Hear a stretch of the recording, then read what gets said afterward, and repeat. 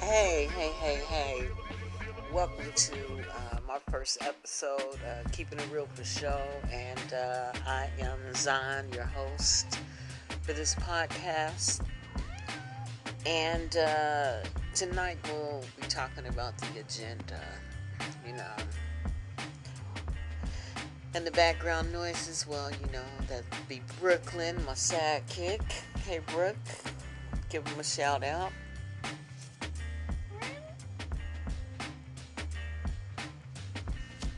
Anyway, that's Brooklyn, my sidekick.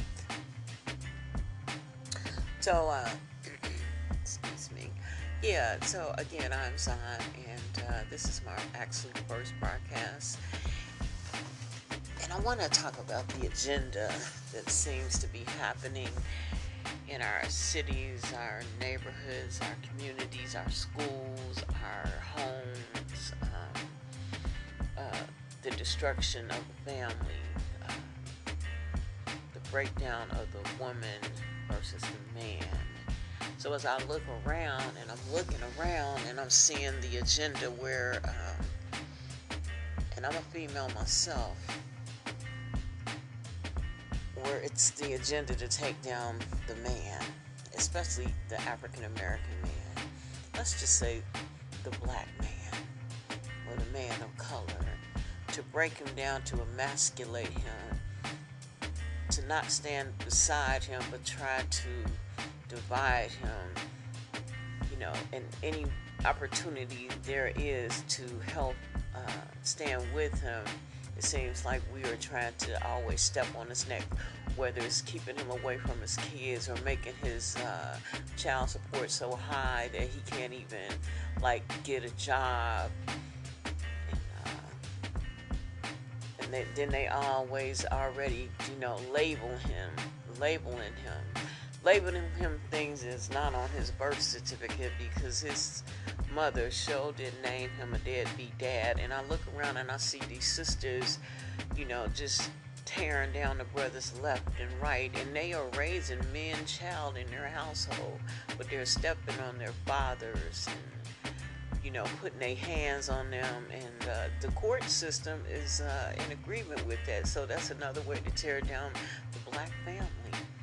Divide and conquer through the woman. And we don't even see it as women.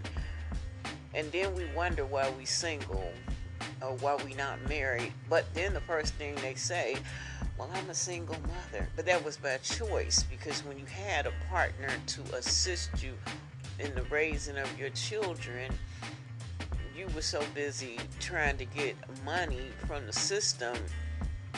And when he did come through to bring a gift, as they call it, a gift, but to support the child with time or money, or because he's not doing what you think he should be doing, or you mad at him, so you use the child as a pawn. And the system sits back and watch us tear down our own families, And then the black on black crime, where we killing each other off in the neighborhood. They don't have to kill us anymore. We're doing a good job ourselves. I've lost a male child through gun violence, and it's very, very painful. It's very painful. And if any of you are out there who lost a male child or a child through gun violence, you understand that it never goes away. It's just something, it's a ripping of the spirit.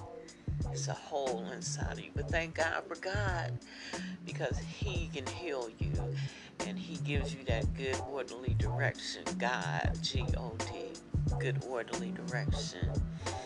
I just want to speak on some things that I need y'all to open up your eyes to see the agenda, the demise, the fall, the genocide of the black man. Again, penitentiary, aka plantation. They put the product in the neighborhood, put the brothers on the block, they picking the cotton, they come back, pick them up and put them back on lock. That's the perfect plot, the agenda. the sisters' babies, different babies' daddies. We don't know who the baby daddies is, trying to get a check off of the list, the agenda. And kids killing kids, because there is no way that I would put my baby in the hands of a man, because at that point when a baby is young, he's not equipped to handle the crying, and he doesn't have the patience for that. And so that is why some of our young kids are dying, because the man is shaking the baby, trying to get him to be quiet, which is not right. But I have to blame you women, because, you know, he's not equipped for that. And then you're so young, having children. You're still growing up yourself as babies, having babies. And then how they are exploiting you on these shows, Maury, and all these others, Jerry Springer's, and all of these other shows. The only really show that I support is Paternity Court, because in that court, Lauren is actually giving lessons. She's giving lessons, and she's talking to the young people that are standing in front of the court, and even the older people that are standing in the court, not knowing their real dad. See, I grew up not knowing my dad. You know, I grew up not knowing my mom. But, you know, I finally got an opportunity to meet her. And all's well. And rest her soul, rest her in peace. But the agenda, I want you to open your eyes and to look around. And if you are in disagreement with me, please feel free to leave your comment. I really would love to hear from you. I would love to have a conversation with you. But I'm just telling you what I've seen, what I've experienced, and what's really going down in our neighborhoods with us as black people. I see new buildings rising every day in my neighborhood where I live at, but I've yet to see any of our young black men out here working on that building. They are bringing people in from other cities, which are Caucasian men working on the buildings. I see new buildings rising, and we're not moving in. They're moving us out. They're taking over our downtown area and building what they want. Building what they want when they want.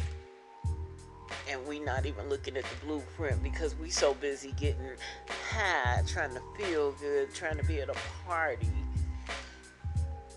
It's kind of like the Three Little Pigs, you know. One of the brothers was building his house to brick because he knew the storm was coming.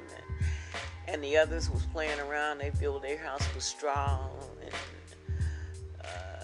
you know, something else that wasn't sturdy. And then here come the big bad wolf. Well, our big bad wolf is the system, okay? And it's systematically tearing us down, and we are too busy not being able to see it because we want to stay high. Or we want to play, or we need to get the next outfit, or I got to get the next expensive bag. But we used to be a community of it take a whole village to raise us. Now, I'm just saying, we are falling. We are falling because also, oh my God, hold it.